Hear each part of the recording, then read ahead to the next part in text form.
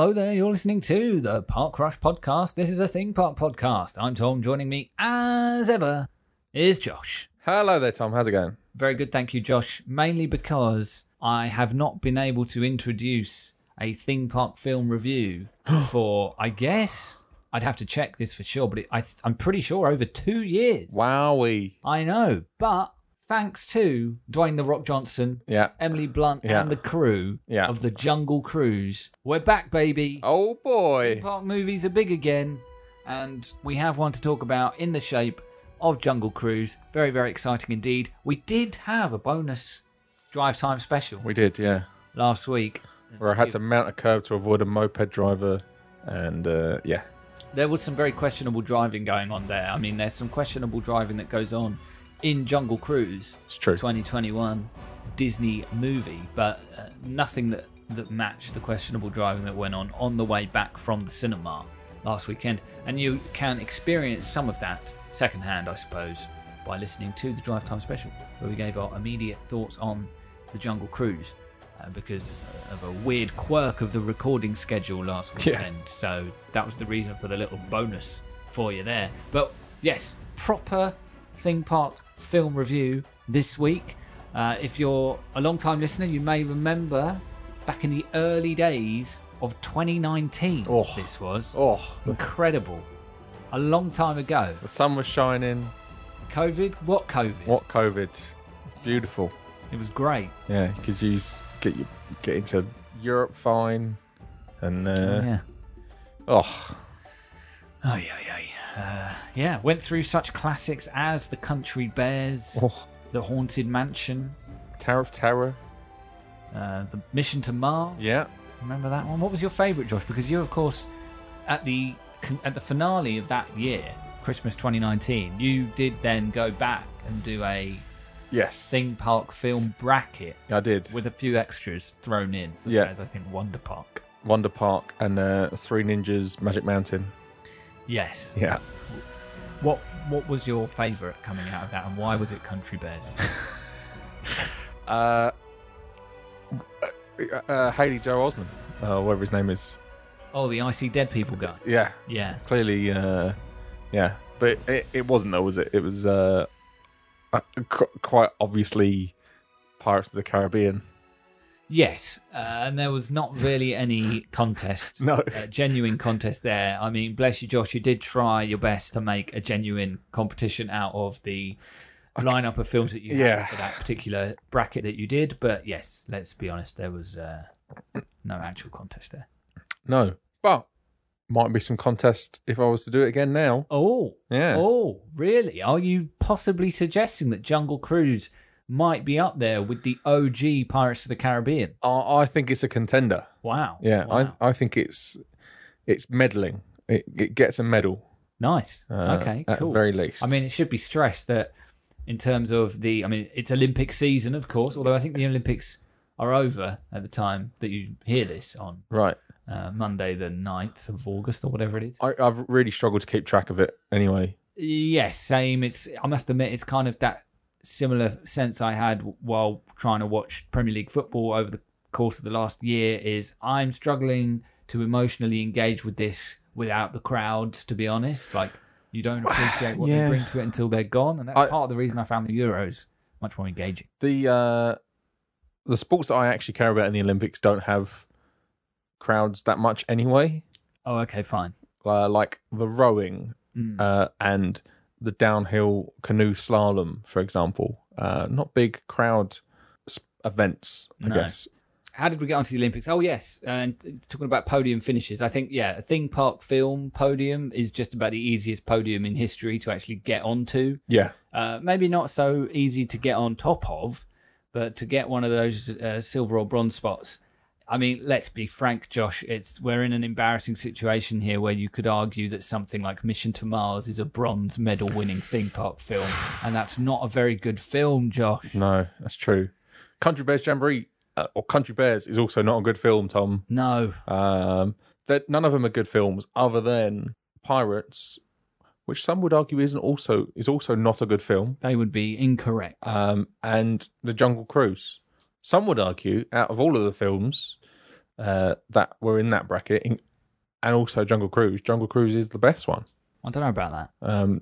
I'm not necessarily saying that's me. I'm just saying that I know of people that would say that. Oh, okay. Well, you need to reassess your friendship groups or the podcast you listen to or wherever it is you're hearing such blasphemous opinions. Maybe remove those from your life. It's a big... It's a useful podcast, though. I guess so. Yeah. Anyway, yes, I mean, there have been some Theme Park news lines that I was actually quite keen to talk about, but we're going to save those for next week to focus on the Jungle Cruise. I guess the first thing, Josh, before we get into the nitty gritty, plot spoilers ahoy, everyone. We'll be getting right into it. What were your expectations going in? I suppose for me, it was like, well, Dwayne Johnson, Emily Blunt, I think I can rely on a film starring those two in the lead roles for like a baseline level of enjoyment, because I think they're both great at what they do. But, how much it's going to stick with me, how much I'm going to enjoy outside the performances of those two particular actors, I don't know. But I was willing to, I was confident I would find some enjoyment in it. Yeah. And I probably liked it more than I expected. But what about you, Josh? What were you thinking? Well, after Vin Diesel put me straight on how good The Rock is as an actor. Yes, of course. Clearly I thought it was going to be terrible because The Rock is a terrible actor. Yes. Oh, no, wait. That's not true at all. The Rock, always good fun. Emily Blunt has been very good in everything. Pretty much, yeah. I didn't much like Mary Poppins Returns. She wasn't bad in it, though. No. She's got very good range. Yes. To be able to do, like, Edge of Tomorrow. It's that kind of an action star. Holding her own with Tom Cruise and then doing A Quiet Place, kind of this tense sort of horror thriller. So good. A family musical. Yep. Mary Poppins. And now a sort of, family adventure movie like this. She can do it all. She can do it all. Yeah. Here's a question for you, random. Okay. Is Mary Poppins a theme park film? Because the carousel section is based on the carousel that Walt used to take his kids to that started off the whole Disneyland thing. Oh, wow. I didn't know that. That's some impressive trivia. Ooh, I'm not sure. Maybe it's a sort of one of these theme park adjacent films, Josh, and the same way that over the course of our Theme Park video game series, which was the spiritual successor to Theme Park Film Reviews. Yes. We did, I think, touch on some theme park adjacent games. Yep. Perhaps that's what maybe that's the camp Mary Poppins would fall into. Okay, yeah.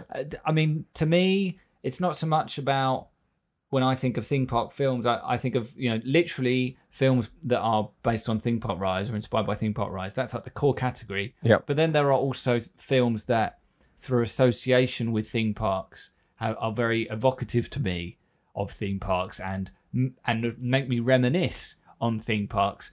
And Jurassic Park is one of those. Of course. Jaws is one of those. Yep. The Mummy, Men in Black. All those films. Obviously, they're all universal examples. Make me think of theme parks just as much, frankly, at this point as an actual theme park film. Yeah. Okay. In some ways, Men in Black, if I watch that now, Jaws, Jurassic Park, those kinds of films, kind of make me nostalgic and long for theme parks more than something like Pirates of the Caribbean. In a way. That one of the first scenes in Men in Black where he's in the test shooting range. Yeah. Very much it's pure Men in Black the ride. Yes. And Jaws as well, as I think I said on the podcast last week or the week before. My first experience of Jaws was the ride, and I probably did the ride a dozen times before I ever saw the film. It's a corker. So was rest in peace. Indeed, yes. But yeah, so I think we both had decent expectations for Jungle Cruise, and I think it matched them and maybe even topped them. But before we sort of get into what we thought and the plot, I guess the setup, Josh. So The Rock, Frank. Yeah. He's a skipper on the Jungle Cruise down the Amazon. Yeah. Emily Blunt is this kind of would-be adventurer who wants to prove herself to this society of very sexist Society Yeah. of Adventurers back in London. Classic. Is this set in the late 1910s or is it? It's set in the war, right? It's set during the towards the end war. of the First World War. Yeah. So I guess it would be sort of 1916, 17, something like that. Yeah.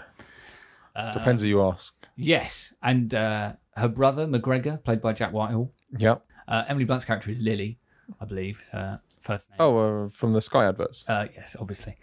My colleague, Lily James.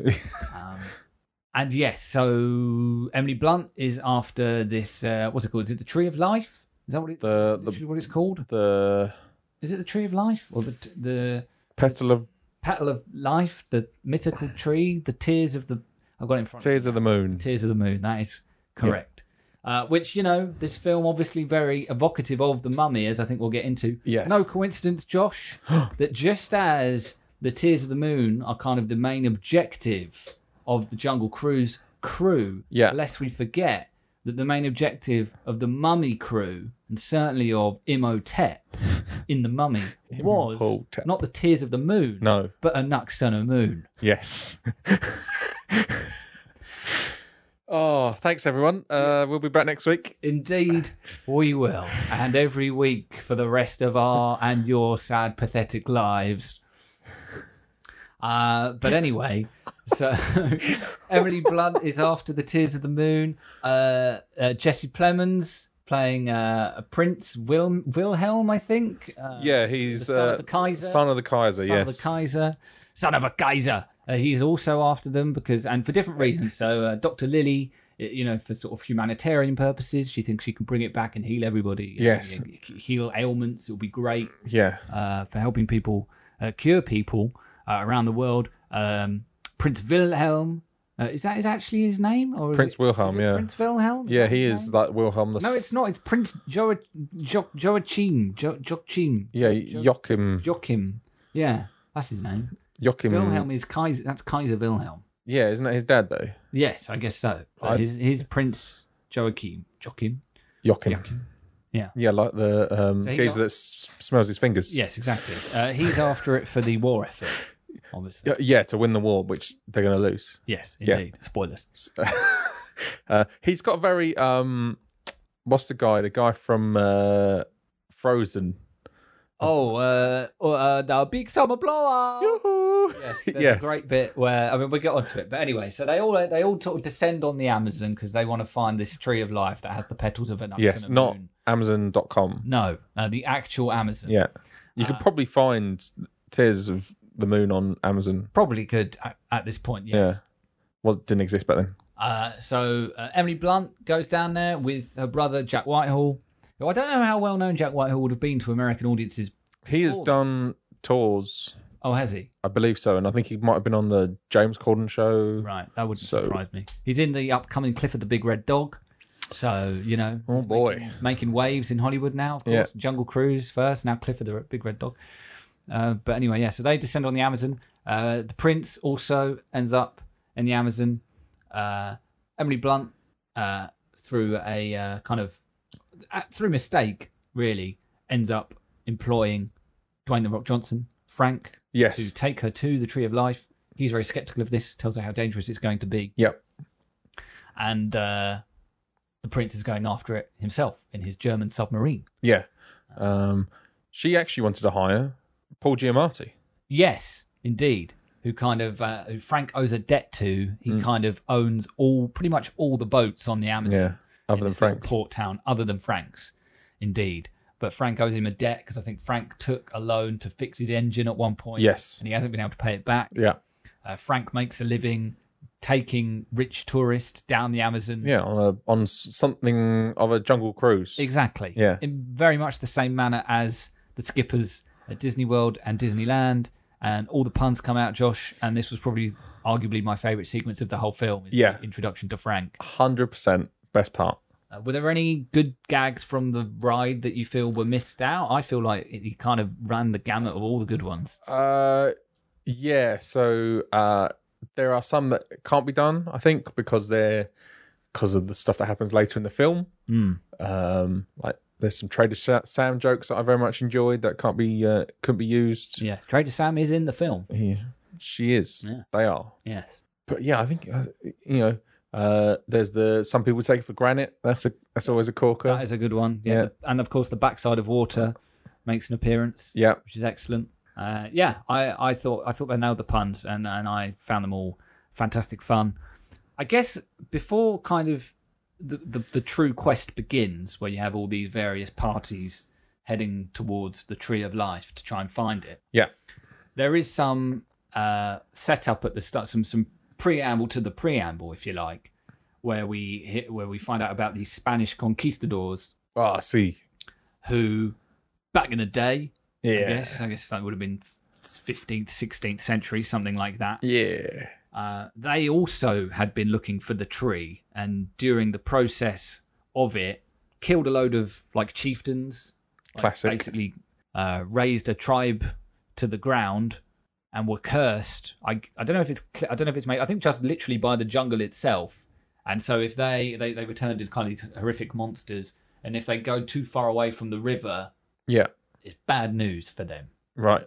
And they are, as we find out later, trapped at one point and then freed, but are looking for the petals for their own purposes Yes. to kind of lift the curse. See. A lot of questing going on. And I guess, yeah, from that point, the film kind of moves at a decent clip. Now, the quest is a fairly simple one, I guess. And to be honest, like the actual quest itself and the key momentum behind the plot, I didn't really care for that much. Well, it's just a MacGuffin, right? To go get, so that we can progress the story in a direction. Yeah. That's it.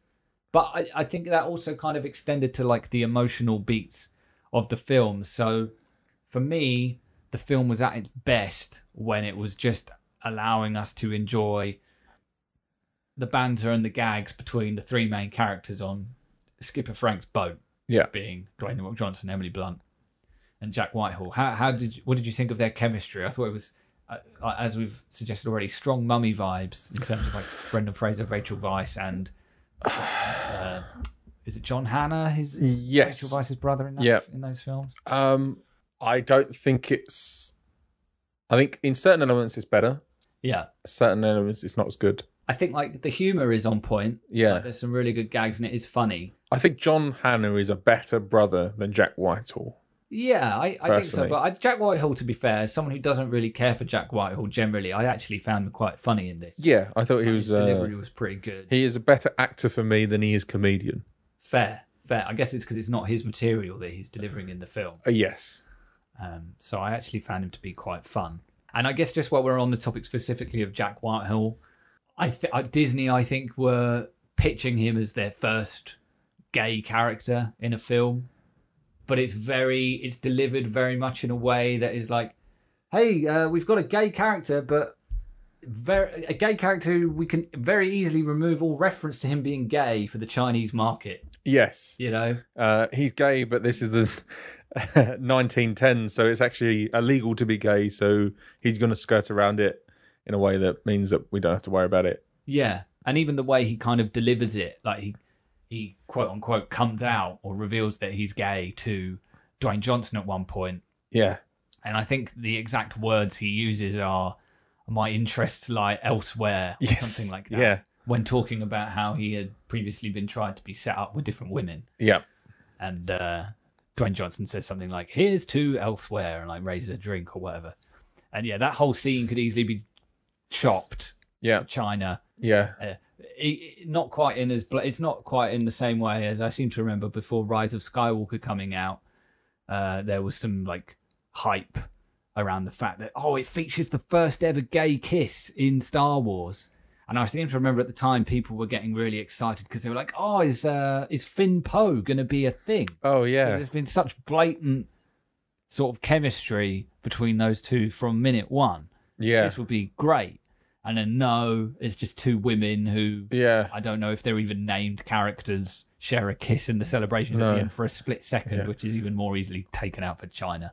The Finn and Poe thing, for me, that didn't seem like a love relationship though. Anyway, I could kind of see it just because there are a few moments. I don't know if this just is. I don't know. Maybe this is just Oscar Isaac's nature as a very attractive man. To be someone whom Oscar Isaac looks at and bites his lip must be a pretty good feeling. Yeah, that is true. Fair play. Yeah. Yeah.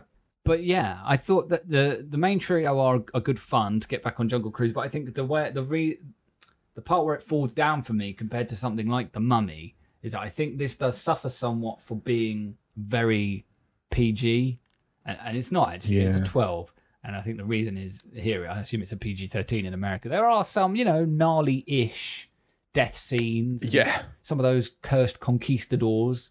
They're pretty ropey. Yeah, they're kind of.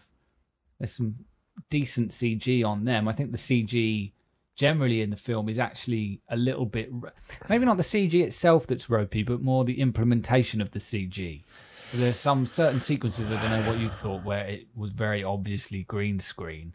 And it's been pointed out that I've seen online as well, that in some cases, like the color grading has clearly not been done very well. Right. And is very clearly different on the backgrounds compared to the characters in the scene. So it's very obvious that, well, they're clearly not actually in a jungle there. They are on a green screen set because they're lit completely differently to the background. Yeah. It's not been...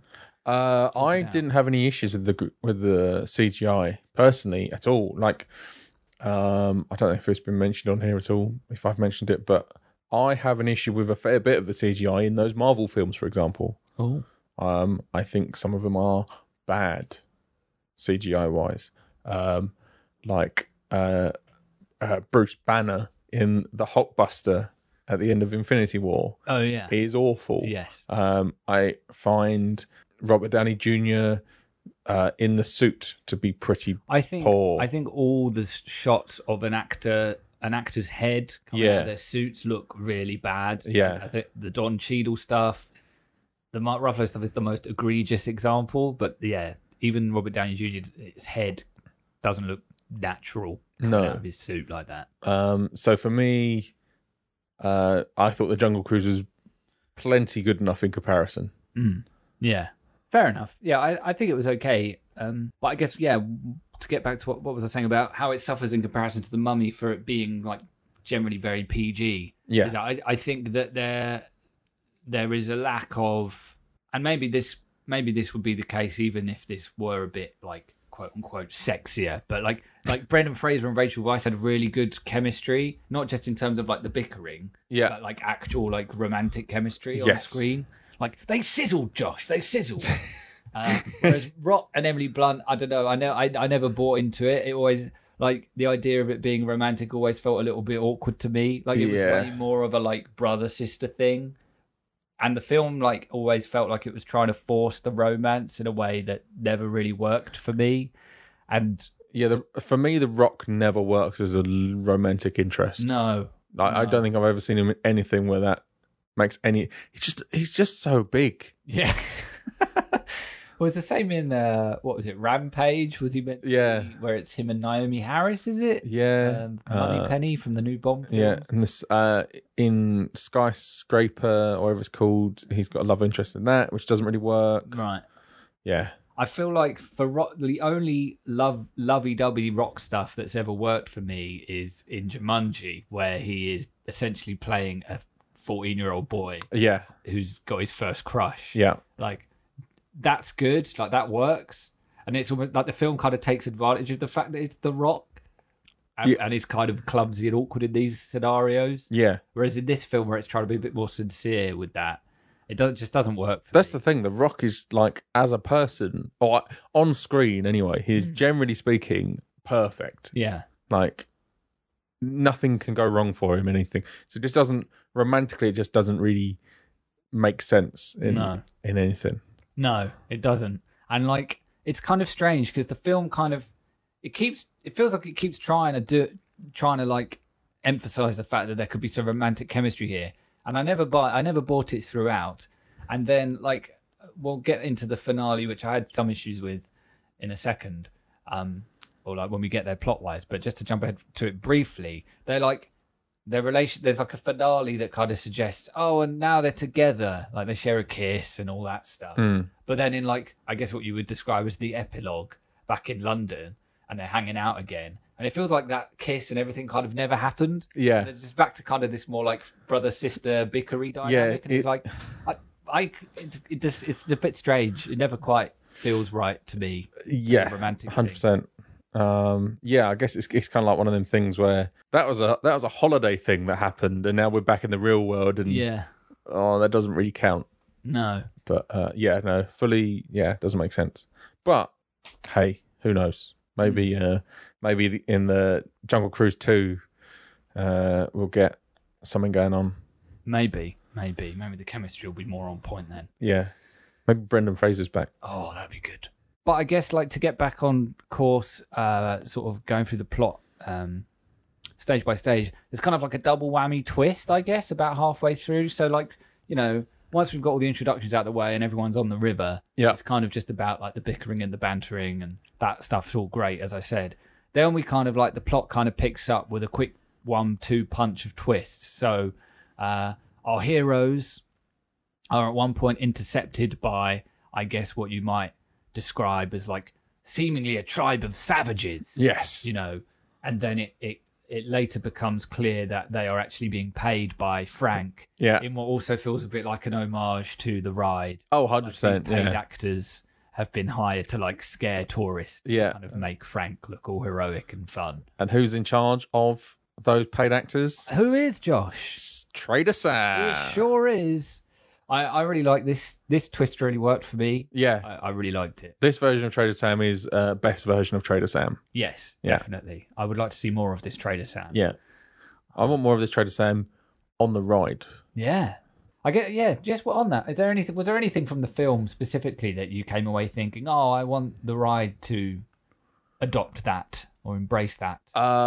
Yeah. A lot, I would say, I guess. I kind of want sort of Jurassic Park ride kind of story in a way.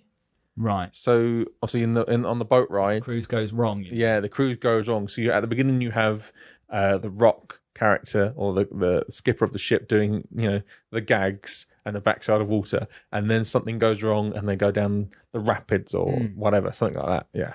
That's kind of what I want. It would require a big rework, obviously, but you could a little bit. You could still keep the live actor because, obviously, think back to, or you could evoke the great movie ride, where at one point your live tour guide leaves. Yes, doesn't he? Yeah, or she. Yes.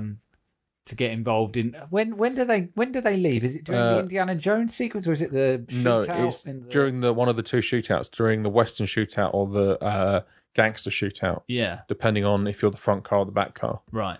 And then they rejoin in the mummy scene at the end, right?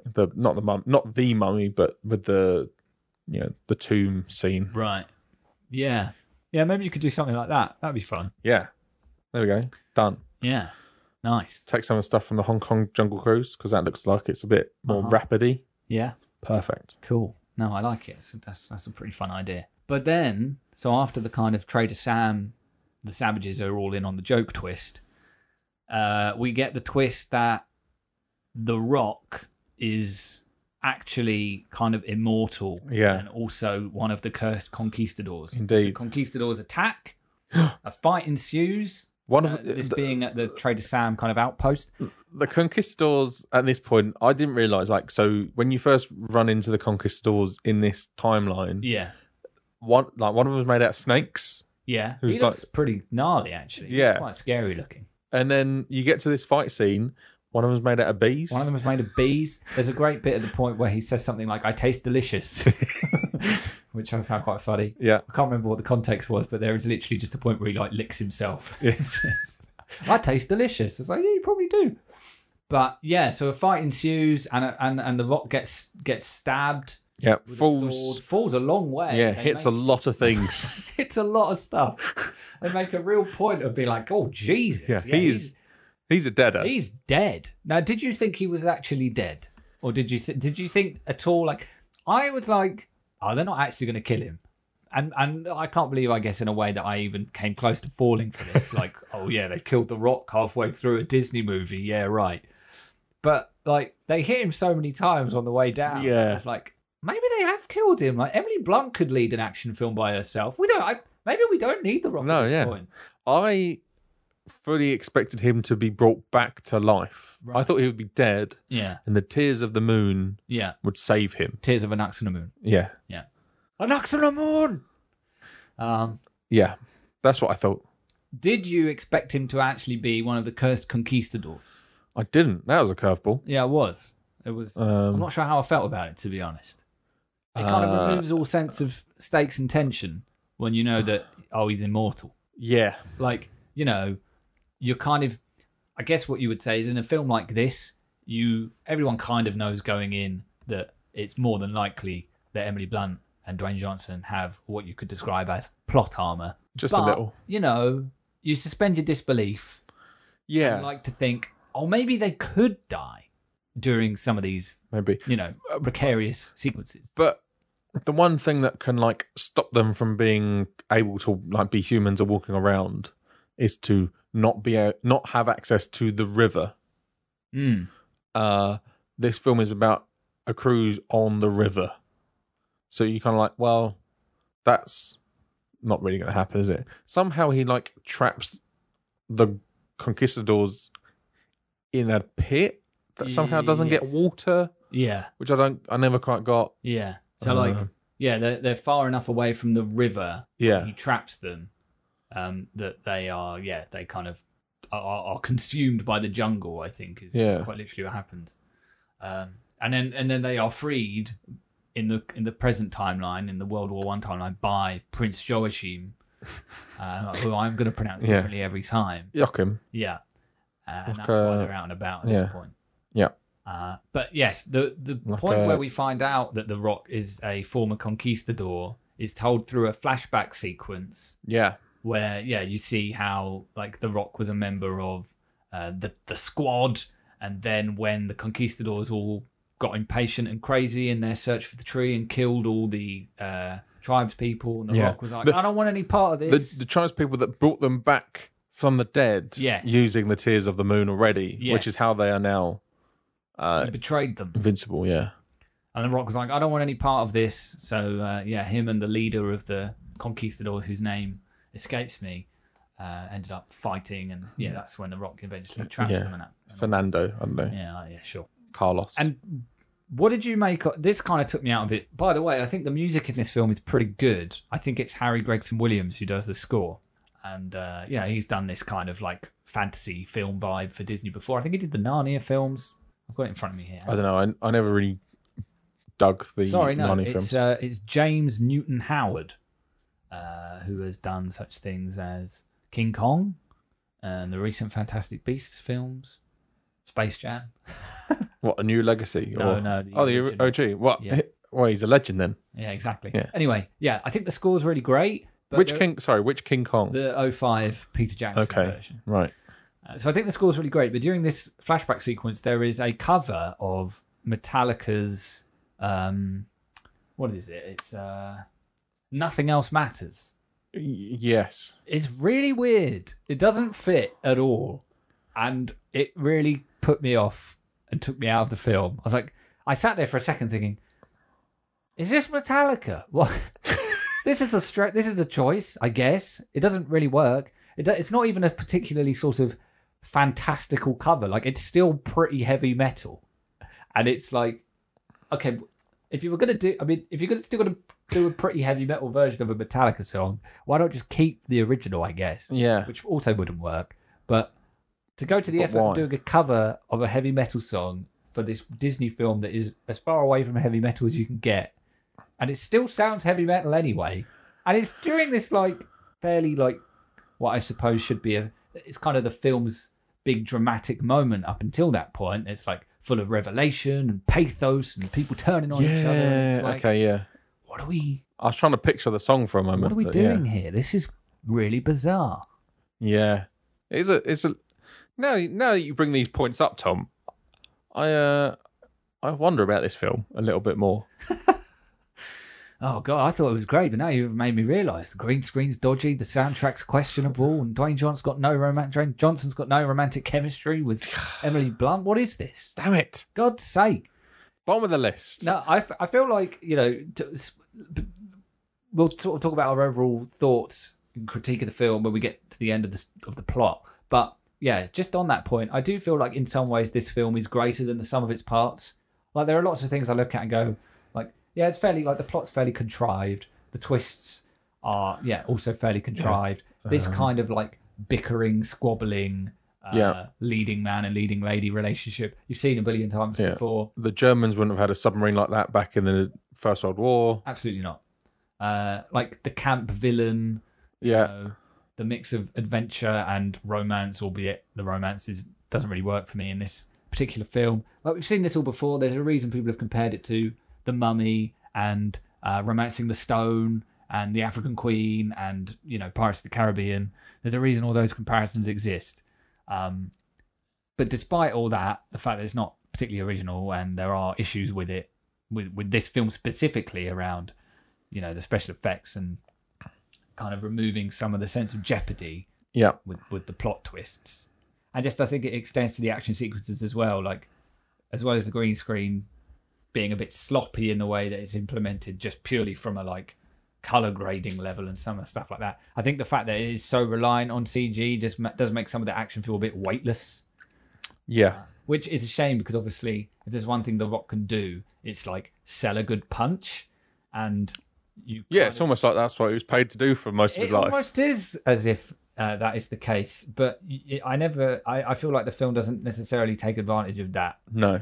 Although, funnily enough, I think actually the punches it sells best are when The Rock himself is getting punched in the face accidentally by Emily Blunt and Jack Whitehall over the course of the film. He gets punched in the face a few times. It's a running gag. I think, there's two main punches. The first from both of them, which are both very strong punches, both in terms of throwing and receiving. Yes. Yeah.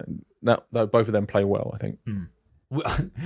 During all that flashback sequence as well, and when The Rock is kind of telling the story to Emily Blunt about how he's actually a conquistador, it is also revealed that his real name is Francisco or Francisco. Yeah. And he obviously shortens it to Frank. Yeah. It's got me thinking, Josh, what would be your conquistador name? Your real name's Josh. It'd be the same.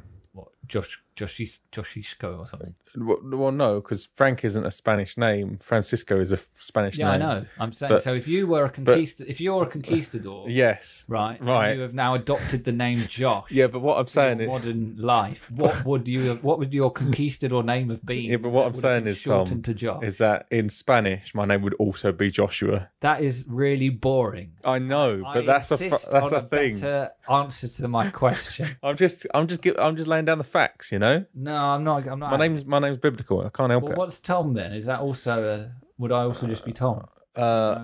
Tommaso. Spanish. Tommaso. Is that what it would be? That's probably a bit more Italian. Isn't Thomas biblical as well? Yeah. Yeah. So maybe I wouldn't. But yeah. Oh man. Well, this is disappointing. But they probably wouldn't call you Thomas, like because Thomas with a hard S at the end is not really very Hispanic. So yeah. Anyway, probably soften it with an O or something like that. So once all these twists are out of the way, Josh, Frank and Emily Blunt do find the tree. Yes, thank God. Little do they know that they had gone on by themselves, because at this point Jack Whitehall is in a kind of a bit worse for wear. I think he broke his foot or something. Really bad sunburn. Yeah, been kidnapped. Exactly. So he's hanging out. I think by this point, he might be hanging out with The Rock's pet tiger. Yeah, but then he gets kidnapped, right? Yeah. What did you think of the pet tiger CG, by the way? Did you think that was all right? I thought it was decent. Yeah, it was okay. Well, it wasn't a tiger, was it? It was like a leopard. Leopard thing, yeah. I would put it above The Lion King for me, personally. Oh, okay. Well, The Lion King was sort of the uncanny valley and the Jungle Book. Yeah. Whereas this was kind of not quite going for that same ultra realistic look, I didn't think. When a realistic tiger, to an extent, doesn't talk, it looks far better than a talking tiger. Leopard thing. God. Big cat. Yeah. Looks better than a talking one. Who'd have guessed? Yeah. There's another good gag actually along the same lines of the Trader Sam is in on the joke thing, where it turns out the leopard is also in on the joke, which is pretty good.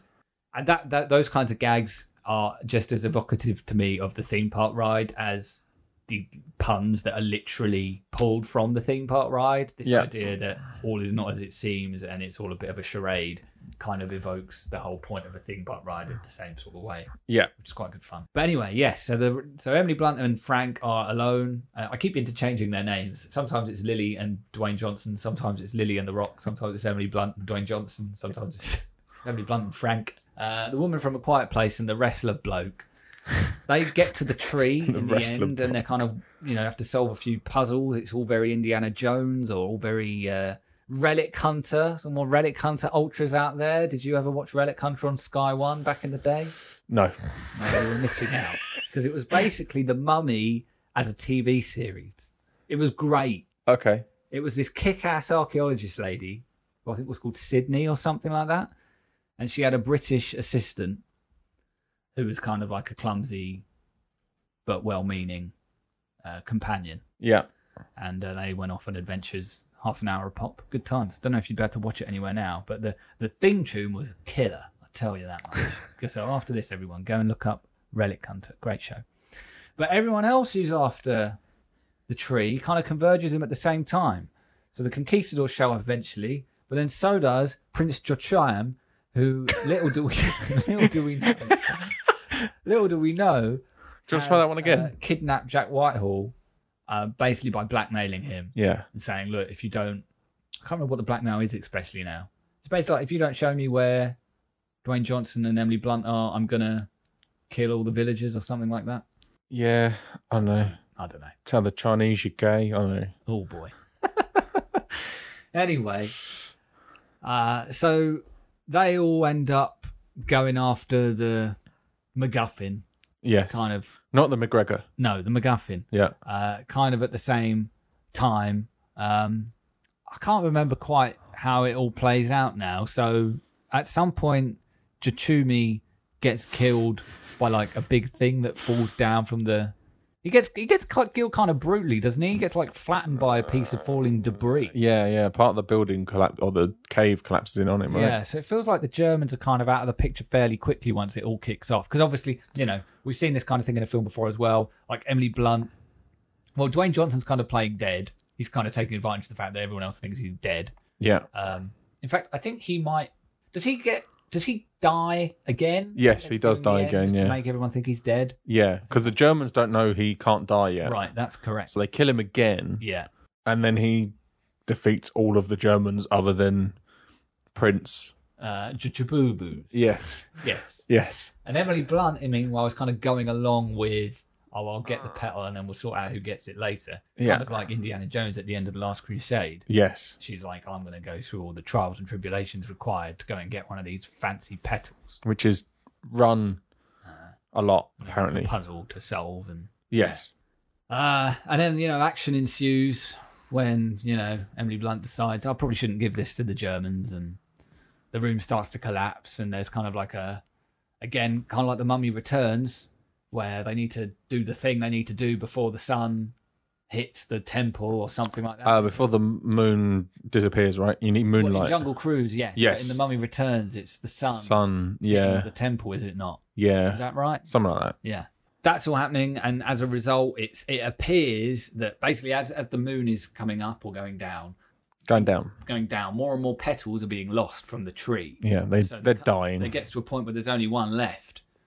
Meanwhile, while Emily Blunt is grabbing that last remaining petal, Dwayne Johnson is essentially sacrificing himself again by kind of luring the conquistadors away, who are obviously his old mates, as we found out by this point. Yeah. And then kind of blocking the river, blocking the water, so that it's going to fill up the hidden area where the tree is. Yeah, he's going to crash his boat into the support for the river. Yeah. Which is then going to stop the water flowing into this cave area. And then because there's going to be no way out for the conquistadors to get back to the river, they're all going to die. Yes. Or get pulled into the rock. Yeah. Or whatever it was. Yeah. So what he does all that, the conquistadors get turned into stone again, but of course so does Frank. Yeah, Francisco. Because they're all deemed to be too far away from the river because he's blocked the water. See. This was a problem for me. What happens next? Go on. And I was like, so Emily Blunt obviously has the petal. She does. She could use it if she wants, I guess, to free somebody, like free one of these conquistadors. She could do that. Or she could take it back to old Blighty, which was the whole point. Yeah. And use it to cure the sick. help the world. Yeah. And I was like, okay, right. And I guess it was a similar situation to Have They Actually Killed the Rock earlier on in the film, where I was like, I allowed myself briefly to think, maybe they killed the Rock. Yes. I again allowed myself briefly to think, maybe they killed the Rock. And she's not going to do the cop-out thing Yes. of using the petal to save the love of her life, which as I've established already, I've not bought into this romance. No, yeah. So it doesn't work for me anyway. No. But also, even if I had bought the romance, this would be a really good scene if she comes to the decision like, no, I'm going to, for the greater good, I'm going to take this back home. But of course she doesn't. The film kind of in a double whammy. It's a kind of a double cop-out because not only does she decide No one likes a double cop-out on the Rock. Yeah. Which is in his natural habitat. Exactly. He's happy. He's back with his family. He's been booted out of the Fast and the Furious franchise. So he's lost that family. But now that he's literally made of rock, he can't be any closer to his real family than this. He's been taking them for granite all this time. He has. So that's cop-out number one. She's using the petal to save the rock instead of taking it back. Yeah. But once she's done that, miraculously, one last petal blooms on the tree. So she's used the petal to save the rock, and then another petal blooms that she can then take back to London. So none of the sacrifice means anything. And the potential dramatic payoff of the end of the film is gone. And I get it. I know it's a Disney film, and people might be screaming at their phones right now, their cars. Yeah, the cars. Somebody's crashed. Yeah. Listening to the podcast on the way to work. They're screaming at their sound system, going, "Tom, you can't be annoyed about this, you idiot. This is a Disney film. Of course they're not going to kill the Rock, you idiot." And I say to you, well, they shouldn't tell. They go to quite extreme lengths twice. To think we're going to kill the Rock. Yeah. We're going to give this film some dramatic impetus, some dramatic weight, and they don't do it. Ruined. And the fact that she manages to get to Petal Home means that if they do make a sequel, which is quite reasonable that they might, there is no jeopardy. There's no jeopardy. No one can die. No one can die. And I think, all films of this type pull this. There are fake deaths everywhere in Pirates. There are fake deaths in The Mummy. They do it in The Kingsman even, right? All these films have these kinds of fake outs. I know. I don't mean to pick on Jungle Cruise, but no one dies in Tower of Terror. It did kind of frustrate me. Like, at least let Lily live with the consequences of her actions and don't give her the last petal after she saved the Rock. But who am I? Who are you, Tom? I am a massive loser, Josh. That's who I am. I'm ranting about a Disney theme park film on a podcast. You which can't, has about you can't 100 say listeners a week. Prince Joachim. And I can't pronounce Prince Japingis. Not even close anymore. Anyway, so they all go back to old Blighty. Jack Whitehall goes back to the Society of Adventurers and tells them to F themselves, which is great. I quite enjoyed that. That was a good section. And then we have kind of role reversal, if you like, because we had there are a few scenes where on the boat where the Rock tries to kind of teach Jack and M the basics of Jack and M sailing. And at the end, we get to a point where I kind of wish they were called Rosie and Jim, where Rosie is instead teaching the Rock how to drive. Yes, in London. Which, if you listen to our Drive Time special last week, is what made me think, they should reinvent Mr. Toad's Wild Ride as a Jungle Cruise spin-off ride, an extra Jungle Cruise ride where you're driving through London with the Rock. Crashing into stuff because he's on the wrong side of the road. That's the exit of the Jungle Cruise, is another ride. Yes. Yeah. So that's the end. That is the end, Tom. That's the end. Sequel, you reckon? Probably. I've read that it's not done very well at the box office, but maybe it's done well on Disney Plus. I've heard it's done quite well on Disney Plus. Right. Fair enough. Is it bad that I selfishly want Shang-Chi to do really well at the cinema Because it's only in cinemas. because it's only in cinemas. And I personally, as a cinema goer, I don't want cinemas to go away. No. I want to keep being able to see all these films at the cinema. So purely selfishly for that.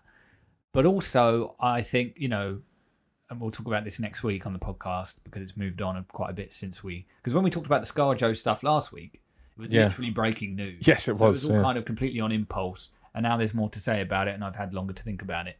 But I also, if Shang-Chi flops at the box office, that might be Scarlett Johansson's lawsuit dead in the water, because then Disney have the ultimate trump card of, look how terribly films of this type do at the cinema in the COVID world. Yeah. People aren't going to cinema anymore. These things need to go on Disney+. All right, then pay me. Well, yes. Yeah, exactly. Then the argument becomes, well, give your actors a share of the Disney Plus takings. But that will require, that's not a established No. part of the contractual negotiations that go on between studios and talent. We'll cover this next week, I'm sure. Yeah, I'm sure we will. But yeah. what do you think, Josh? I mean, assuming it's done well on Disney Plus, as you say, like if cumulative takings are of a satisfactory standard, maybe from a financial perspective, it becomes a no-brainer to do a sequel. But from an actual, like, did you enjoy the film? Do you want to see more of these characters? Do you want a sequel? Do I want a sequel? I feel like you went into this podcast thinking, hell yeah, I'd like a sequel, and I've worn you down. Yeah. And I'd just like to stress that I enjoyed the film, certainly in the moment. I still do want a sequel. I would absolutely watch because too. what I want from the Jungle Cruise film franchise is to cover every river that is in the Jungle Cruise. Right, yeah. What about the Thames? What about when they run out of rivers? No, just Jungle Cruise 9. No, I'm out. You don't want to... I'm out of that. What if this what rivers are there? There's the Amazon. Yeah. There's the I assume, Nile, is in the ride. which I think is a great idea for Jungle Cruise 2. You pick the Nile, you do some mummy shit, and you need... need to bring back... You need some experienced mummy survivors. Yeah. So you bring back Rick O'Connell. And Evie. Yeah. Yeah. I agree. There you go. Jungle Cruise 2, done. I'm just on the... Disney, give us a call. Yeah. Email us, podcast@popcrush.com. I'm just looking at the Jungle Cruise Wikipedia page. We'll take a percentage of the Disney Plus takings. None of that cinema The Congo bollocks. is one. Where they drink umbongo.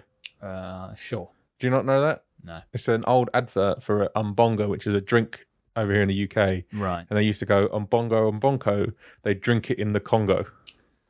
Okay. Yep. Wow. So yeah, I sorry, what was I going to say? Yeah, would you not like this to be like this could become Disney's Fast Furious saga? We just go through all the Like, rivers. we go through the rivers, Yeah, and it's like the Yangtze. in the same way that the Fast and the Furious films were somewhat stuck to their pure form early doors, which was street racing. But when Jungle Cruise runs out of rivers, is when they start getting crazy with it. So you can get to like Jungle Cruise 9, and they're in space. No, it'd be like insane, but it's in Paris on the Seine. Okay. But it's a play because it's insane. Get it? Okay, yeah. We can tap into the history of puns. Yes, I like it. No, this works for me, actually. Cool. Yeah, Disney, call us. This is great. This is absolutely fantastic. The Three Gorges Dam, but because it's kind of like Three Gorges, it's a play on Three Gorges, but it's Brendan Fraser 3 times. Okay. Because he's George of the Jungle. He is. There you go. Whew. Yeah. Wow. But, I mean, Dwayne Johnson has kind of been disowned by the Fast franchise. He has, so this could be his way back in. He needs to find a new family. Make Jungle Cruise the Fast films by stealth. Instead of cars, it's boats. Yeah. And instead of, like, the mean streets of various capitals around the world, it's just rivers. And that's how we do it. Yeah. Eventually, he does come to London on the Thames. Helen Mirren's there. Yeah. Just doing like power slides down the Thames in a like little speedboat. Telling people to pull the e-brake. Yeah. Absolutely. I think this sounds the guy from the original Sherlock Holmes that takes him on a boat all the time. Who do you mean? I don't know. He's just some guy. But okay. in the first Robert Downey Jr. Sherlock Holmes, right? He's just on a boat a lot, getting shipped up and down the river because they go into the sewers and stuff. I don't know what the age demographic is of this listen of this podcast, but I'd imagine if there are any older listeners out there, they are probably all absolutely disgusted that you, when referring to the original Sherlock Holmes, were talking about Robert Downey Jr.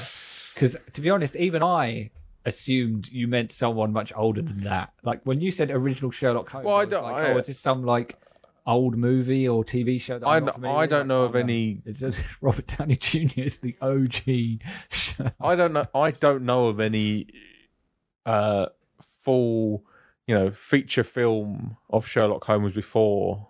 There must have been, right? I mean, I don't know. I don't know. Must have been. There must have been. There's TV shows. There's a lot of TV shows, but I don't know about feature films. Right. Big cinematic performances. Yeah. I mean, to be fair, I don't know either. I'm just assuming there must be. Get Guy Ritchie on to do the London Jungle Cruise. Yeah. Yeah. Yeah. I'm down. I'm game. The ensemble cast could get increasingly enormous. Yeah. You could get different directors to bring a different kind of vibe to each film. Lock, Stock, and Two Smoking Chimney Stacks. I want a Guy Ritchie Jungle Cruise. I want a Spielberg. Yeah. I want who's good at like horror. I want a scary Jungle Cruise. Yeah, I want an Edgar Wright Jungle Cruise. Yeah, this sounds great. Yeah. I am absolutely on board with this. Yeah, I want a John Krasinski Jungle Cruise. Yeah, sure. Yeah, I'm down for this. This sounds excellent. Who's the lady who did the Hurt Locker? Catherine Bigelow. Yeah. Yeah. I reckon. To be fair, speaking of John Krasinski, it would be fun if, and somewhat makes sense, I suppose, is if they do end up going to different rivers in future films, that they all have their own existing kind of Jungle Cruise, and there's like a dumb fun rivalry that develops between The Rock and whoever the kind of frank equivalent is that already operates a I like that. cruise. Yeah. And maybe one of them is John Krasinski. He's on the Mississippi. And he has weirdly good chemistry with Emily Blunt, and The Rock gets jealous. Where could that code have come from? This sounds great. Yeah. He's on the Mississippi, Disney, right? call us. Come on. This is dynamite. These are great ideas. We've just rattled off like loads of them over the space of 10 minutes. That might be the best one, if I do say so. John Krasinski runs his own Jungle Cruise, let's say, down the Nile. They turn up, and he has weirdly good chemistry with Emily Blunt, and it works. Gets jealous. Yeah. Boom. I want What a set up for another Jungle Cruise film. This one, Stanley Kubrick's dead, right? Oh, yes. Because I want an Apocalypse Now Jungle Cruise. Sure. He didn't even do Apocalypse Now. That was Coppola, wasn't it? Oh yeah. Yeah, sorry, it was. Yeah, I don't know why. So, Francis, Josh, you need to have a lie down. Yeah, clearly. You've eaten too many donuts. I have had far too many donuts. How well so, yeah. The original Glaze was still the best one out of the three. I'm sorry. Fine. Yeah, I think that makes sense. The Xbox One, not that great. It's true. The Xbox One wasn't that great. PS4, I think, was probably the superior console of that generation. Yeah, it's true. It is what it is. 360 would always be the king. Anyway, Jungle Cruise. It's out now in cinemas. And part of me wants to go and see it again in 4DX. Because that was always kind of what I wanted to do. I was like, oh, well, of course I'm going to see the theme park movie in the 4DX. In the theme park-esque cinemas. Yeah. So part of me wants to go and do that. It's not going to be in cinemas. We kind of went and saw it in a way that was just easy to squeeze in last Yes. year. It was not our normal cinema, but it was just a showtime. So we could do this podcast. Exactly, pretty much. So maybe we should go back and see it in a 4DX environment. That might be quite good fun. Yeah, sign me up. Hell yes. So yeah, it'll be on in the cinema, I assume, for another few weeks. And of course, it's on Disney Plus Premiere Access. There's talk that I might be watching it again tonight, actually at home, because my family are Can I spend 20 quid on it? They're kind of down to see it. And I hate, and this makes me angry because I don't want Premiere Access to work. Yeah. I'm the cinema guy, but I get, the argument that Disney make does apply, which is, it's 20 quid for a film rental. That sounds like a lot, but it's not a good experience, is it? It's cheaper than the cinema for 4. It's not a good experience. Which is the exact scenario we find ourselves in tonight. Yes. I couldn't say in good conscience to my family, why don't we go to the cinema? And they'll say to me, Well, why don't we just pay 20 quid? About 50 quid, Tom. Why Yeah. don't we just see it for less than half that at home? Yeah. And I can't really argue with that. Curse you, Bob Chapek! You goddamn thumb. Damn thumb. God's sake. Anyway. That's Jungle Cruise. It's out now. Premier Access on Disney Plus and in cinemas. I don't know when it comes off Premier Access. I think Black Widow comes off Premier Access in October. And that was, a month ago that came out? So going by that, let's assume by November. Let's say by Thanksgiving. Jungle Cruise will probably be big, just on Disney. Do you reckon it goes live for Thanksgiving? Maybe that would make sense. Yeah. Disney, call me. Yeah. Want some marketing ideas? I'm here for you. That's going to do it for this week, though, Josh. I think, unless you've got any final thoughts on Jungle Cruise. No, nothing on Jungle Cruise. Just to say, I'm going straight to Banner in September, so look out for that trip report after that. I will do. That sounds like good fun. Very jealous. Also, I kind of fancy another theme park trip. I was scrolling through my phone photos the other day, looking for something specific, and I went back past the Alton Towers pictures. Oh yeah, that was fun. It was fun. Get myself to another UK park before I start travelling again. There's plenty out there. There are a lot out there. Yeah, Taytol Park, perhaps. And it's not UK. No, that's Ireland. It's easy to get to. You don't have to quarantine or take tests. Oh, well, there you go. What, even Ireland? Yeah, it's like a weird exception. I guess you can just fly to Northern Ireland and then... I think that might be part of the logic, is like, well, people are just going to take the mick anyway, aren't they? So let's just exclude Ireland from all the actual requirements.